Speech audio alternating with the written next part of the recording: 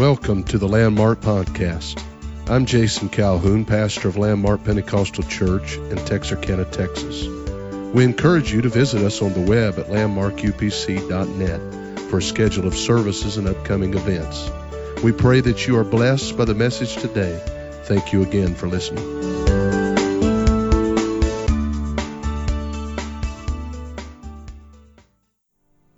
Isaiah 6:1. He said, in the year that King Uzziah died, I saw also the Lord sitting upon a throne, high and lifted up, and his train filled the temple. Above it stood the seraphims. Each one had 6 wings. With twain he covered his face, with twain he covered his feet, and with twain he did fly. One cried unto another and said, Holy, holy, holy is the Lord of hosts. The whole earth is full of his glory. And the post to the door moved at the voice of him that cried, and the house was filled with smoke. Then said I, Woe is me, for I am undone, because I am a man of unclean lips, and I dwell in the midst of a people of unclean lips, for mine eyes have seen the King, the Lord of hosts. Then flew one of the seraphims unto me, having a live coal in his hand, which he had taken with the tongs from off the altar. And he laid it upon my mouth and said, Lo, this has touched your lips, and your iniquity is taken away, and your sin purged. So I want to talk to you today on this subject, defined by the altar. Amen. Defined by the altar. And everybody shout, Amen. God bless you. You can be seated. We're introduced to this vision that Isaiah had of the glory of God in verse number 1 with a time stamp, and that being that it was in the year that King Uzziah died. It was a time of crisis in Isaiah the prophet's life, but it was also a time of crisis in the lives of all of Israel, because one of the greatest kings that Israel had ever had passed from this scene. And the Bible said that when he died, there's a particular manner in which Isaiah states the following. He said, I saw also the Lord sitting upon a throne, high and lifted up, and his train filled the temple. So what we note here is that in the time of the crisis, in the time of the loss, in the time of death, that Isaiah said, I saw something besides the loss. I saw something besides the death. I saw something beside the sorrow. He said, I saw also the Lord. Amen. And I am convinced today that if you and I, in our life, as we go through crisis and as we go through times of trouble and problems, that it is important that we see something beside our problem. Amen. We see something beside our circumstance. We need to see the Lord. Amen. We need to get a good view of our God and understand how great he is, how powerful he is, and that in seeing him, we will understand that he's greater than the crisis, and he's greater than the storm. He's greater than the sorrow. He's greater than the loss. I'm glad that's the kind of God that we serve here today in this house. Amen.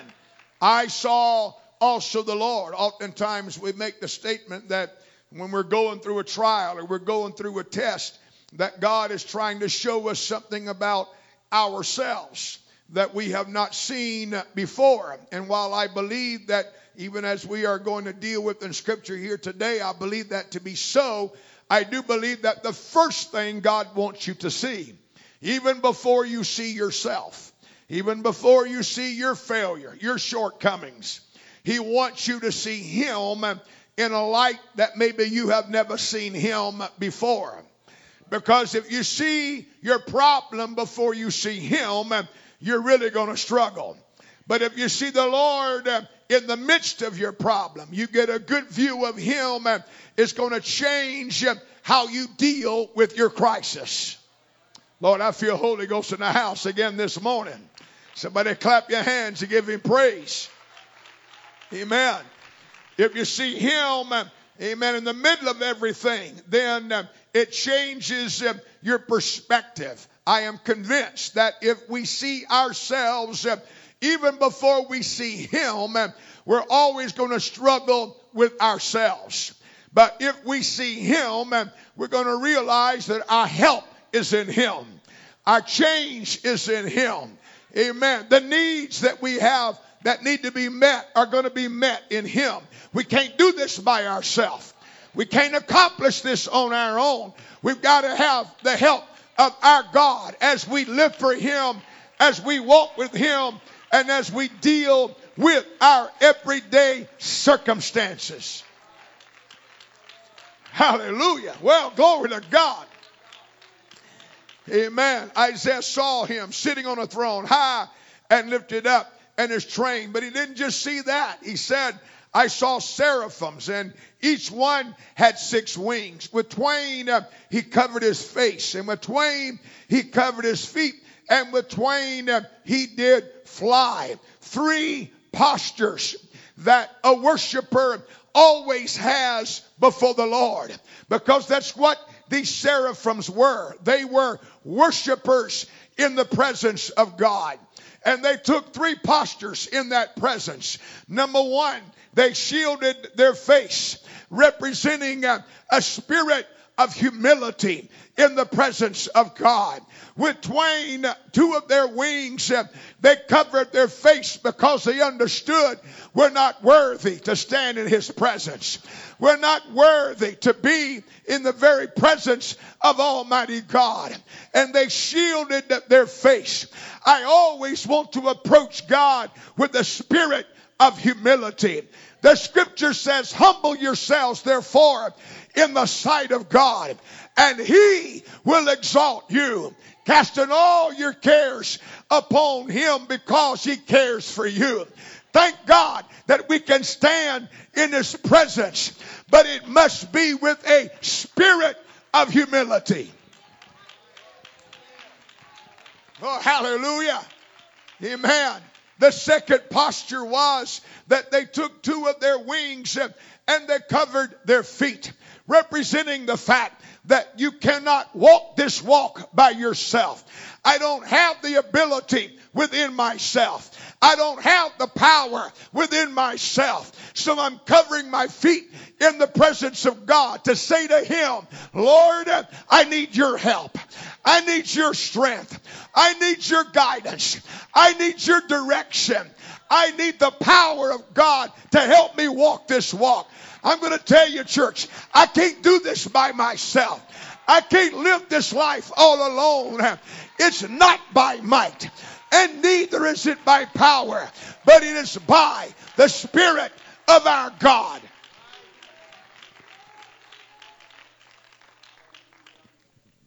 Amen. That third posture was, and with twain he did fly. Because I'm convinced that if you approach God with a spirit of humility, and you approach him with a spirit of dependence upon him, if you are shielding your face and you're shielding your feet, then you have the opportunity to soar in the heavenlies with Jesus Christ. Oh, hallelujah.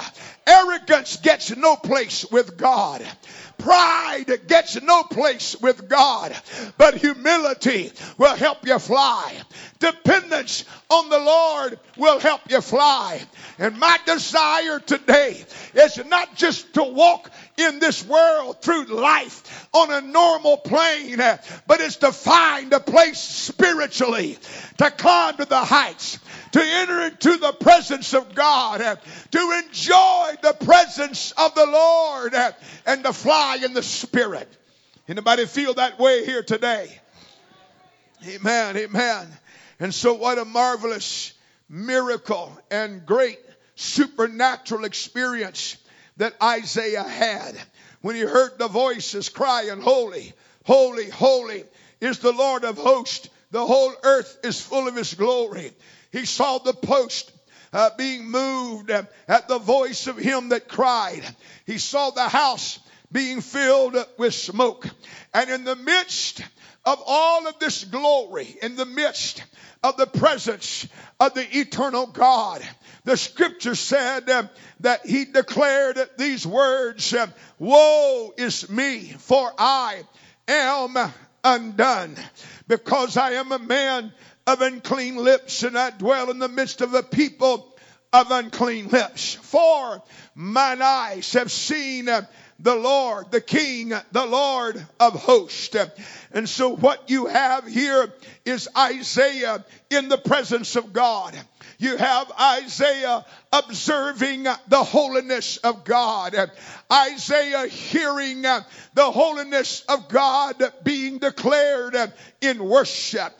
And then suddenly he sees himself. He sees his lack. He sees his shortcomings. It was in the presence of God that he saw himself. I believe that we live in a time where that there are many people who do not want to be in the presence of God because it's there that they see themselves. But I want to submit to you today, and I trust by the time I am finished with this message that you will understand there is no better place to be than in the presence of God. There is no better place to be than in the very throne room of the Spirit of God. Hallelujah. I'm going to tell you today, don't run from it, run to it. Don't stay out of church, run to church. Don't stay out of the prayer room, run to a prayer room.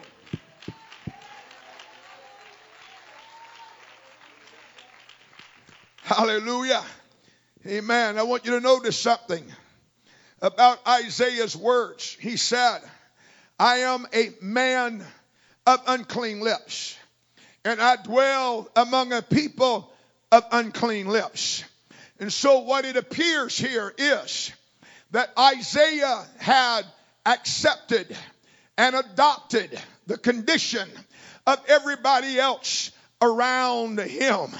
He had allowed the people that were around him to define his own spiritual state.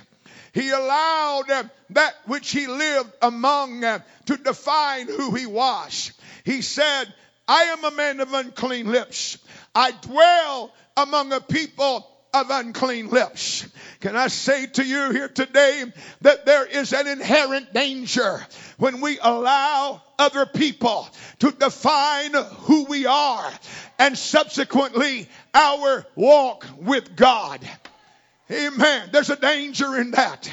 There is an unfortunate thing happening in our life when we look around us and realize everybody else is doing it, so I guess I'll do it also. This is the direction the world is going, and so I guess I'll go that direction also. I stand today before you and declare that I refuse to let everybody around me define who I am. My world is not going to define me. My environment is not going to define me. Somebody shout, "Praise the Lord." I know it's a simple illustration, and I understand that, but hear me today. In this house right now, we are in a wonderful atmosphere. You walk outside this building and the heat hits you right in the face. The temperature on the outside is much different than the temperature on the inside. And there's a reason for that. Because on the walls of this sanctuary, there are some controls that are called thermostats. And they're there for a purpose. They're there so that the temperature inside this place is not the same temperature as outside this place. We live in a world where there's too many people that are thermometers. All they're doing is reflecting the temperature of the environment around them. Oh, hallelujah. That's the only thing they're doing. I refuse to be a thermometer that does nothing more than reflect the world I am in. But by the help and grace of God, I'm going to have a thermostat in my life. Woo! Hallelujah. The Holy Ghost is a thermostat in your heart. The Holy Ghost will regulate who you are. It will regulate what you are. The spirit of the age is not going to define me. The temperature on the outside is not going to define me. I'm going to get in the presence of God. I'm going to get in the atmosphere of God's Spirit and let the Holy Ghost make the difference. Somebody shout amen. Your culture can define you. You know, I travel this country and there is in so many places, you know, we talk about international culture, and I do a good deal of international travel. I've been in the continent of Africa. I've been in Southeast Asia. I've been in South America, Central America, the Caribbean, Europe, Asia. And I'm just telling you that to say that in many, many places, the culture of that area is so different. We were in Paris one year, my wife and I. And the culture there is so different. I made 2 trips to Paris, my first and my last one, and I did it all on the same trip. Amen. Because the Parisians are some of the most arrogant, egotistical people and less helpful of anybody I've been to anywhere in the world. My wife and I wanted to know what was going on, and we asked a police officer. We said, what's happening? And he looked at us and said, what's the matter with you? Said, you can't speak French. He said, what's your problem? And he turned and walked away and wouldn't even answer our question. I wanted to say, hey, buddy, come back here just a minute. If it hadn't been for us Americans, you'd be speaking German today.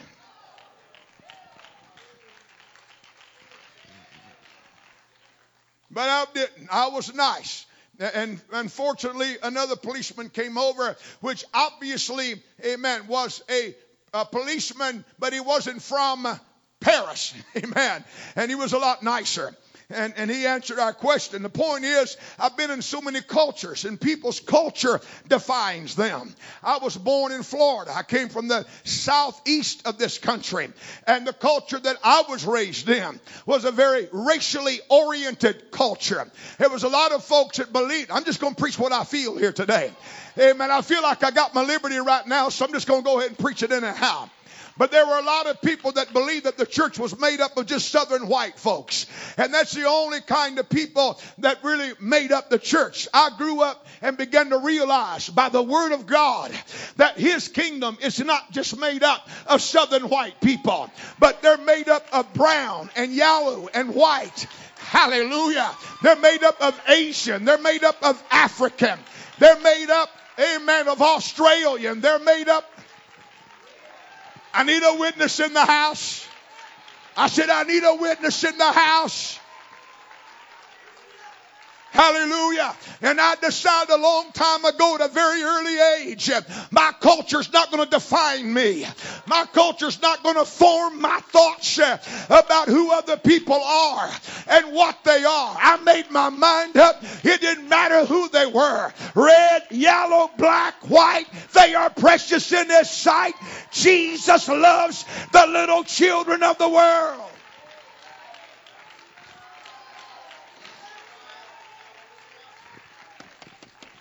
Come on now, because I decided nobody's going to define how I think about people. They're not going to define how I think about other people. I'm going to get my definition from the Word of God.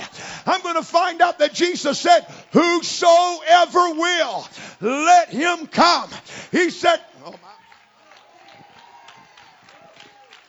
Jesus said, they that hunger and thirst after righteousness shall be filled. He didn't say they that are white or they that are brown. He said, if you hunger and thirst, the only requirement is you got to be hungry. You got to be thirsty.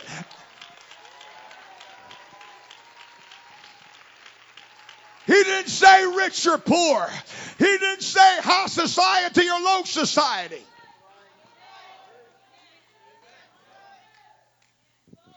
Amen.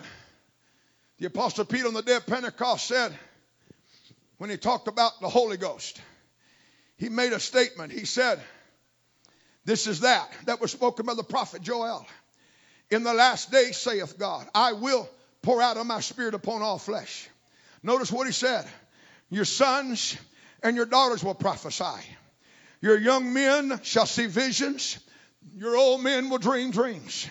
And upon my servants and my handmaidens will I pour out in those days of my spirit. He identified 3 classes of people that could have the Holy Ghost. Hallelujah. He said that it would be your sons and your daughters. So female and male.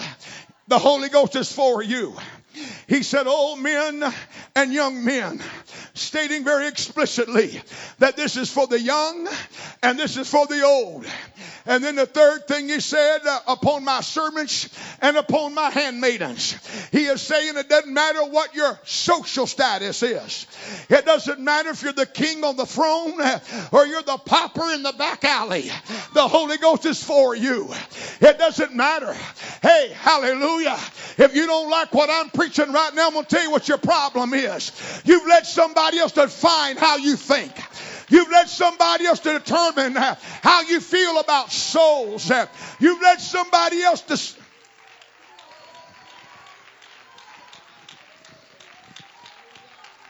Come on, I need a help. I need a little bit of help here today. If you're struggling with what this preacher's preaching right now, then you've let somebody else decide for you who can be saved and who can't be saved. You've let another, oh, glory to God. You've not gone to the book. You've not read what Jesus said. You've not understood that when he died for the sins of the entire world.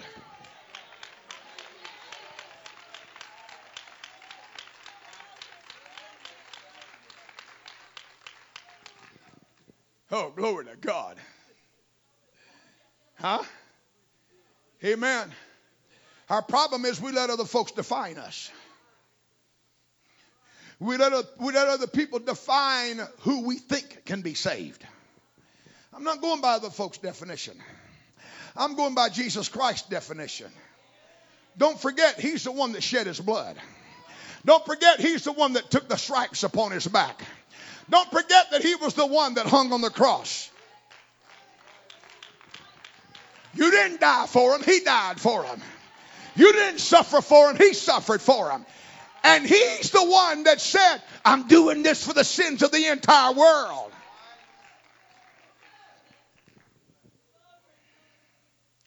And we better be happy he did. Because it wouldn't matter what color you were. If it hadn't been for everybody, you wouldn't have made it. I wouldn't have made it. Amen. Should we let our culture sometime define who we are? We let our thinking, we let it mold what we believe. We can let our environment define us. Amen. The neighborhood we live in. We got young people growing up in neighborhoods that are rife with gangs.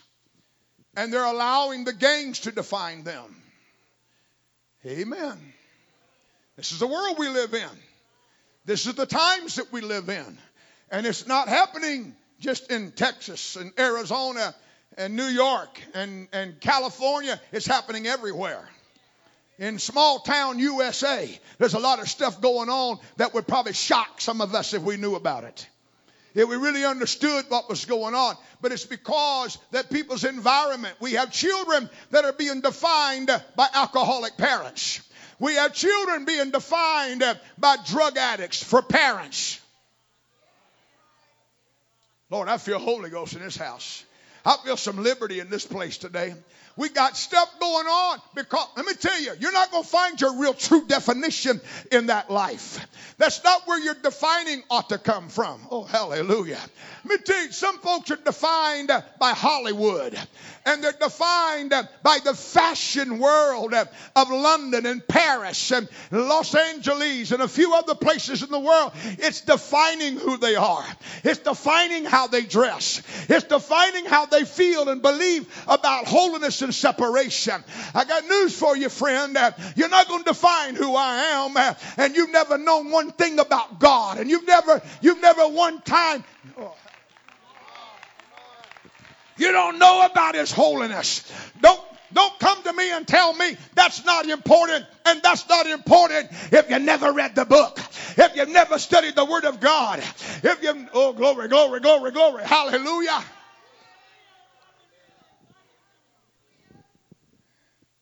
Woo, hallelujah. The world's not going to tell me how to dress. My unsaved family's not going to tell me how to dress. My unsaved family's not going to tell me how to live for God. Huh?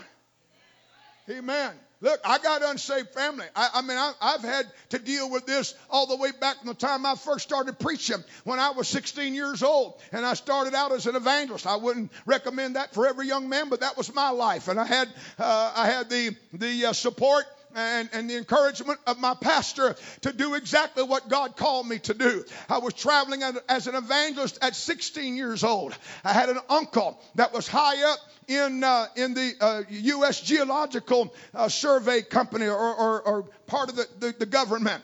And he had a very high position, a very well-paid position. He found out that I was preaching a revival not very far from where he was working. And so he drove several hours to get to where I was. Came to service that night, and after church kept me up till about 2 o'clock in the morning trying to convince me to go back home and do this and do that and do the other. I think his efforts were noble, and I think that he was honest in his feelings. But his problem was he didn't know the will of God. He didn't understand the plan of God. Amen. I went to bed that night, and when I got up the next morning, I never had a second thought about what he said. And here I am almost 50 years later, and I still feel the same way. Amen. Uncle, you didn't define my relationship with God. Amen. And I don't regret it. I'm glad to be where I am. I'm happy to be doing the will of God. I'm trying to help somebody here today. Quit looking at the world around you and let the world around you define who you are.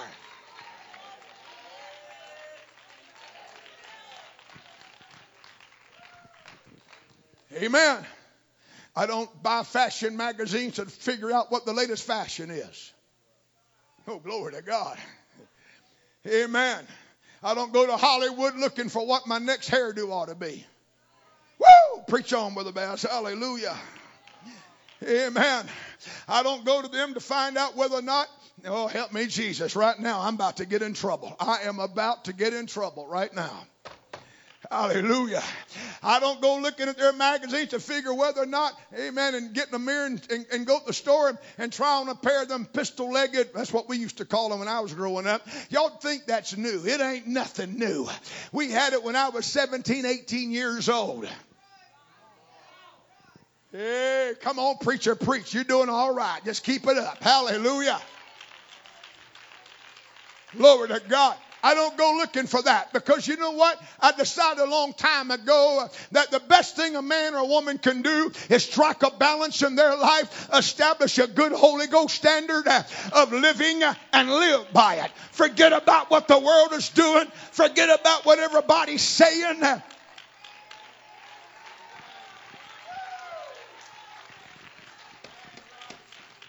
Oh, hallelujah. The one to listen to is the man preaching the word of God. Your pastor. Hear your pastor. Listen to your pastor. Let your pastor help you get defined by the word of God. You heard me Wednesday night. We want to get framed by the word. We want to get molded by the word. We want to get directed by the word. Amen. Our upbringing can define us. Kids way of thinking is defined oftentimes by how the parents think. Huh? Amen. I've watched it.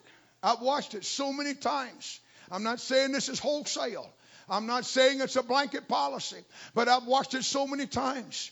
Amen. Parents that are critical of the church and critical of the pastor generally have raised children that are critical of everything.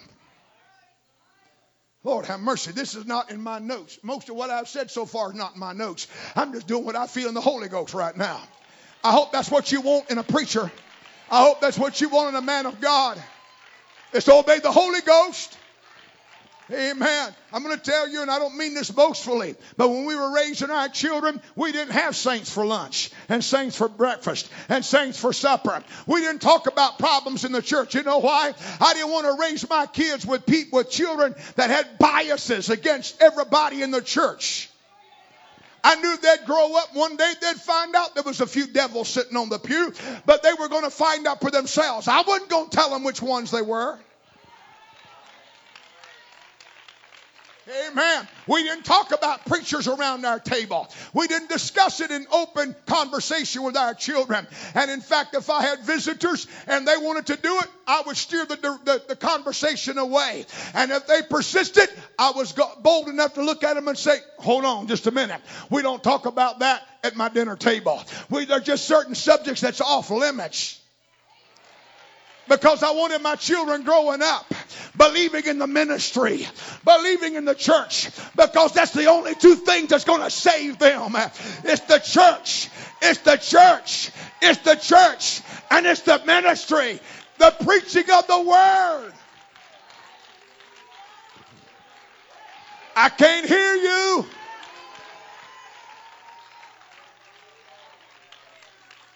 Hallelujah. Praise the Lord. And thank God my son's a preacher and a pastor today. My daughter's the wife of a pastor. My other daughter's the wife of another preacher. My daughters grew up wanting to marry preachers. I don't say that boastfully, but I'm just telling you that while I'm telling you it's not absolute and it's not 100%, it's just the fact that you raise the possibility that your children are going to live for God based on how you think about the church and how you think about the ministry. I understand every child has the ability to choose. And sometimes they choose wrong. Sometimes they make bad decisions. Oh, glory to God. Help me, Jesus. Sometimes those things happen. Amen. It's because everybody has free choice. Doesn't matter who it is. Saints' kids, preachers' kids. It doesn't matter who it is. They all have free choice. Amen. But the one thing that'll bring them all back, amen, is how you thought about the church and how you thought about the ministry. They may have made a bad choice and went the wrong way, but give them some time. I said give them some time. I've watched it happen. You hear this, preacher? I've watched it happen. Something get a hold of them. Their heart get under conviction, and they realize it's like the prodigal son who whenever he thought about the Father's house, when he thought about the Father's house, he didn't have bad feelings about the Father's house. I said he didn't have bad feelings about the Father's house. He said, I know what's in the Father's house. There's bread enough and to spare. I got to move on. I'll never get done here today. Amen. Someone said old preachers never die. They just lose their text and wonder. Hallelujah. So far, I think I'm still on text. Amen. I'm not on texting. I'm on text.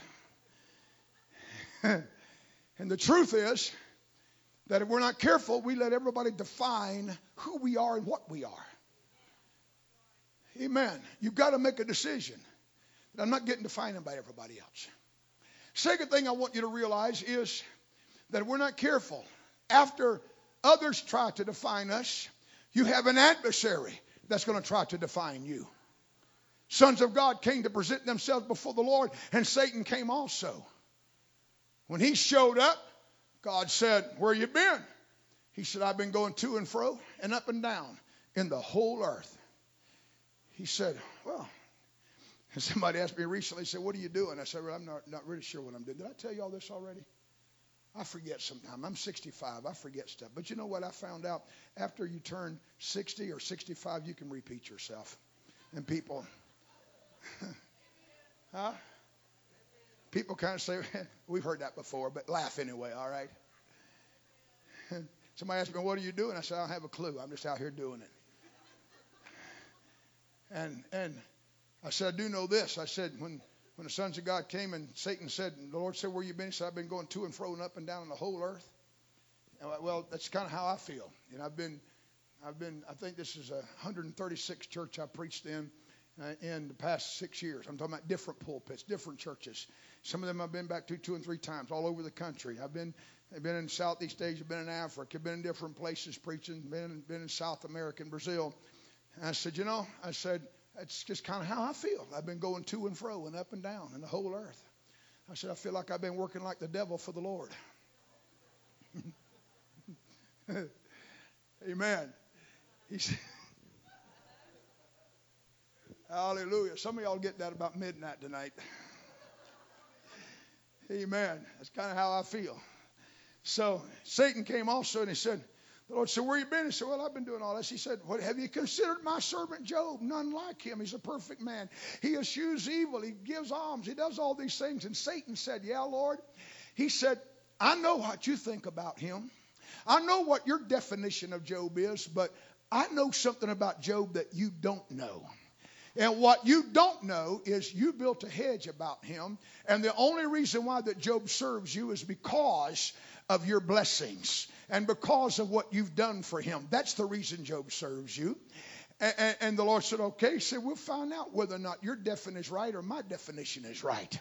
And so Satan, he said, you can do everything, but you can't touch the man. Take everything he's got, but leave the man alone. And so he went out, he took his cattle, he took his flocks, his herds, all of his children, and Job didn't curse God to his face. I'm trying to tell us here today that there's an enemy of our soul that lurks right outside that door. And every time you walk out of this place, he's trying to redefine who you are in God. He's an enemy of your soul. You hear me today? The devil is a liar. He is the father of lies. And he is an adversary to your spirituality. He is an adversary to your walk with God. And all he wants to do is redefine who you are. Amen. Job lost it all. Everything.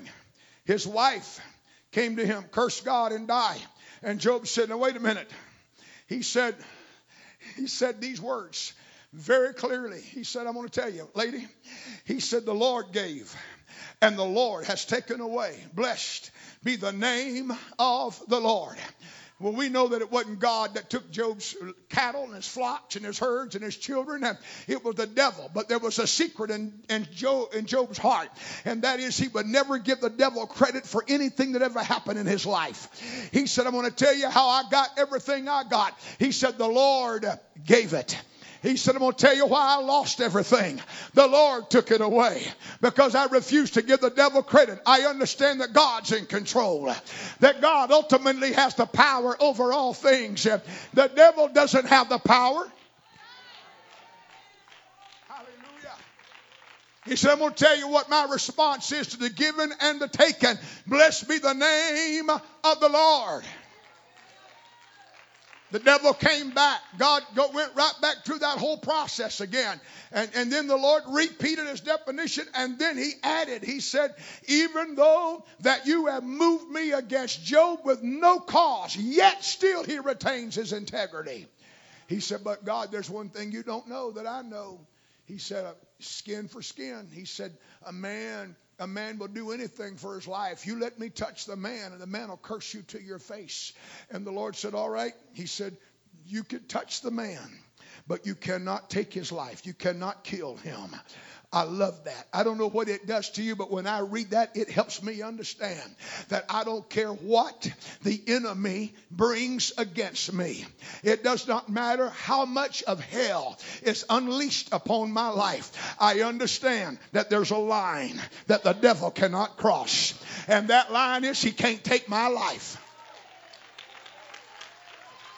He might take everything I've got, but he can't destroy me.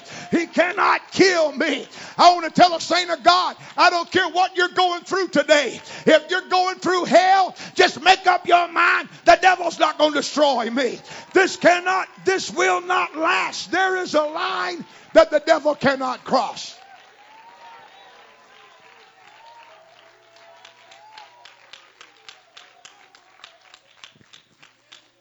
There's a line that the enemy cannot cross. He cannot go any further. God sets the parameters.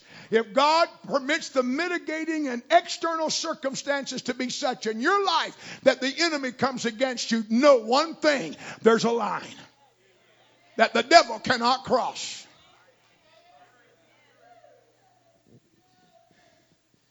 Hallelujah. So, y'all forgive me here today. There's some folks that forevermore preaching, and there's some preachers that preach forever and then more. And I'm afraid that might be one of these mornings here. Huh? Come on, I'm just following the Holy Ghost. You're just going to go home and take a nap anyway. I'm not going to preach that long, but I'm just telling you that I feel the burden of the Holy Ghost in this house. And I feel like God's trying to reach somebody. God's trying to help somebody understand you got adversaries trying to redefine you. You got an enemy against you trying to redefine you. I want to tell you what the secret is. The secret is this: that the word of the Lord said that Job retained his integrity with God, that he sinned not. He didn't charge God foolishly with his lips.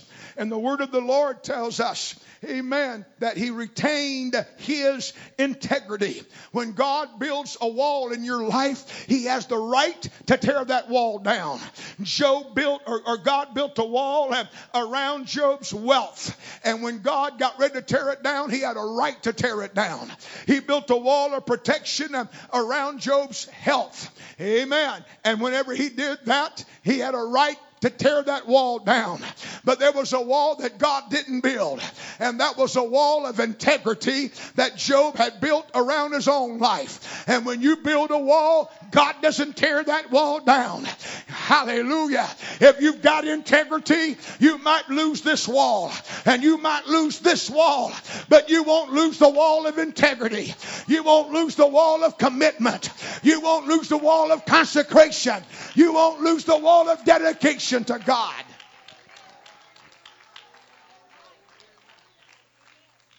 Amen. That's why Job later was able to say, I couldn't find him right, left, front, back. He said, but the Lord knows the way that I take. And when I'm tried, I'll come forth as pure gold. Why? Because the enemy tried to redefine this great man Job. And Job refused to let his adversary redefine him. He wants to make a sinner out of a saint. God's making saints out of sinners. And he's trying to make sinners out of saints. Amen. That's why he never stops. That's why your adversary is relentless. Huh? I said your adversary is relentless. He's not going to stop. And I'm going to tell you right now, appeasement is not the answer. You don't give up some things in order to appease the devil, because whatever line you draw in your life, that is where the battle starts. That means if you give up that line and you draw the line over here, he's coming back to fight you, because he's not interested in just compromise. He's interested in total destruction. Amen. Now you can call what I'm about to say political or whatever. It's not really political. It's a statement of reality of the times that we're living in. Amen. But we have a world that thinks that the way to handle radical Islamism is to appease them. There's no appeasement. They made it very, very clear what their intent is, what their desire is to control the world. And all you got to do is read history, my friend. It goes all the way back. You want to know what the Crusades were about? Way back in the 1300s, 1400s, it was all over the same issues that we're dealing with today. Go back and read it for yourself. Don't take this preacher's word for it. Go read some history. Why? Because there's an enemy out there that is bent on the destruction of anything that has any kind of true revelation of who God is, what the name of God is. And y'all got quiet on me all of a sudden. Amen. I'm not preaching against the people. I'm preaching against the ideology. I am preaching against. They need the Holy Ghost just like you need the Holy Ghost. They need God just like we need God. I'm not going to not talk to a Muslim because of who they are. I'm going to try to save them.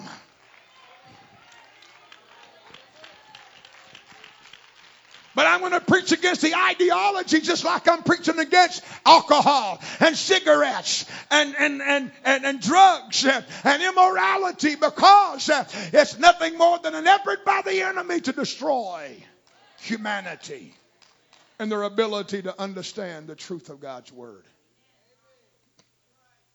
Whew, hallelujah. I don't know where all that came from, but it came anyway. Hallelujah.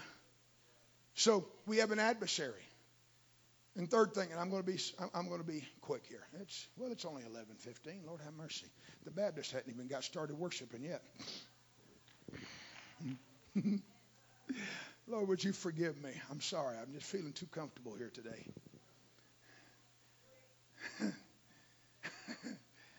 Amen.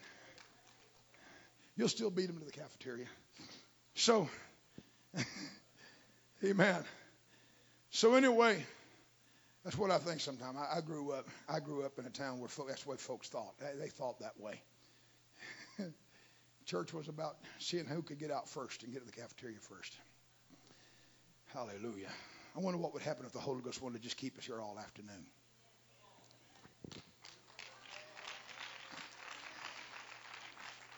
Well, and I referenced this last week. This is something I feel so right again this morning. The Lord looked at Simon and said, Simon, Satan has desired to have you to sift you as wheat, but I have prayed for you that your faith fail not. Notice the next words of Jesus. And when you are converted, strengthen the brethren. When you are converted, strengthen the brethren. What was Jesus saying? He was saying, Simon, you're about to fail. You're going to mess up big time, royally, boy.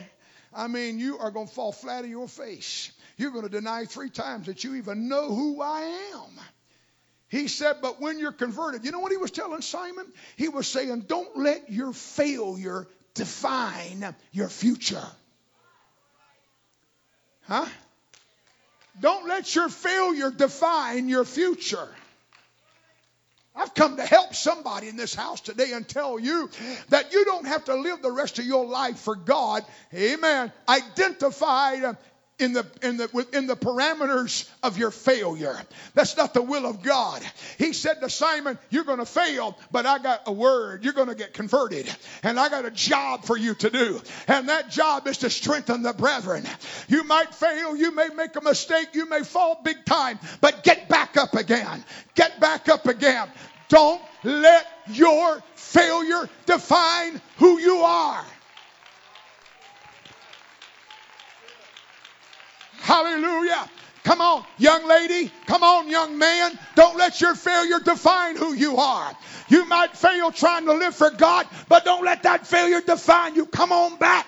Get in the presence of God. Get in the atmosphere of God's Spirit.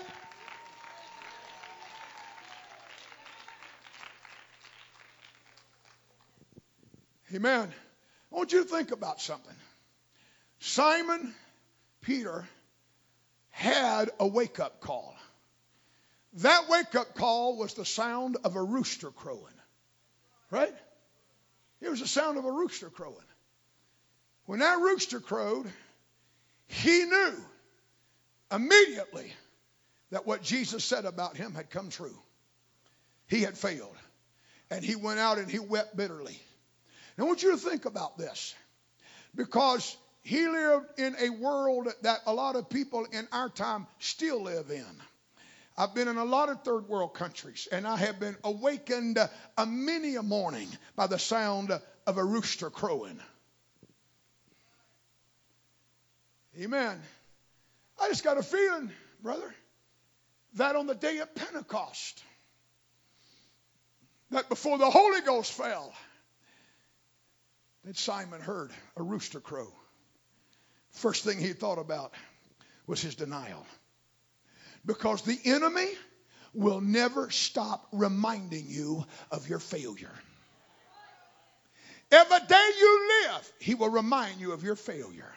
He'll remind you of how you failed, what you did, you're wrong, what you said. He will remind you. I got a feeling that every single day from that day forward, every morning, whenever Simon was sleeping, he was awakened by the sound of a rooster. But I have a feeling in my heart that Simon got out of bed and said, you can crow rooster all you want. I'm not going to let the reminder of my past stop me from doing the will of God. I'm going to be what God wants me to be. And he preached in Jerusalem, and he preached in Judea, and he preached in Samaria, and he preached in Cornelius' house. He preached to the known world of that time. Here was a man that would not allow his mistake to define him. Amen. There's a reason why that we need to get in the presence of God. There's a reason why that we need to get in the atmosphere of his Spirit. Because you'll note in Isaiah's vision, he saw two things. He saw the throne, the Lord sitting upon a throne. But he also saw something else. He saw an altar right beside the throne. Amen. And he saw something else. He saw one of those seraphims take the tongs and pick up a live coal from off the altar and fly to where he was and touch his lips. And he said, now you're purged. Now you're clean. Amen. Because of the live coal that had touched the man's lips. What happened? I'll tell you what happened. Amen. Isaiah got a redefining that day. He was no longer a man of unclean lips. He was now a man of clean lips. He was a man that had been touched by the fire that was upon the altar. I'm preaching to somebody here today that you need to get your definition right here. You don't need to have your definition from your past. You don't need to have the devil define who you are.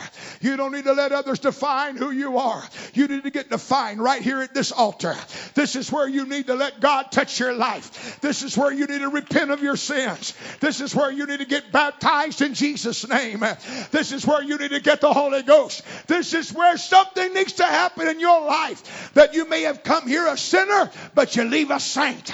You may have come here unredeemed, but you leave redeemed. You may have come unclean, but you leave clean.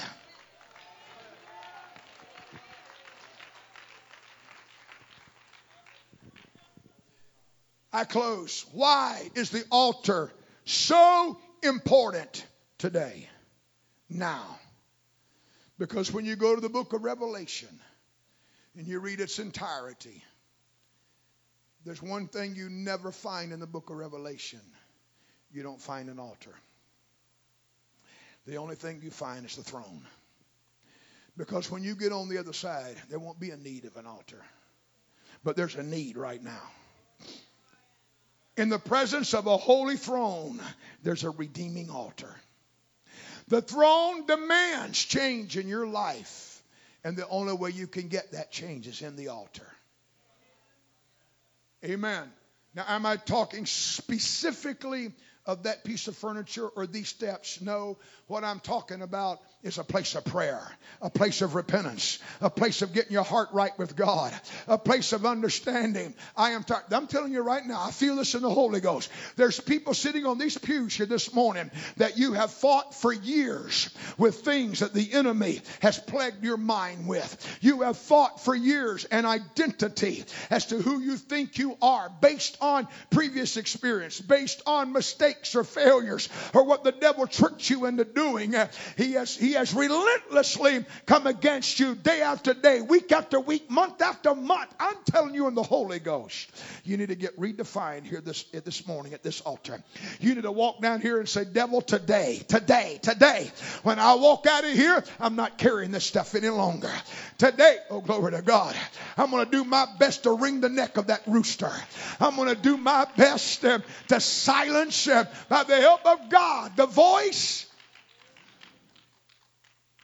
that has continued to harass me. Let's stand. I'm done. Amen. Hallelujah, hallelujah, hallelujah, hallelujah. Defined by the altar. Defined by the altar.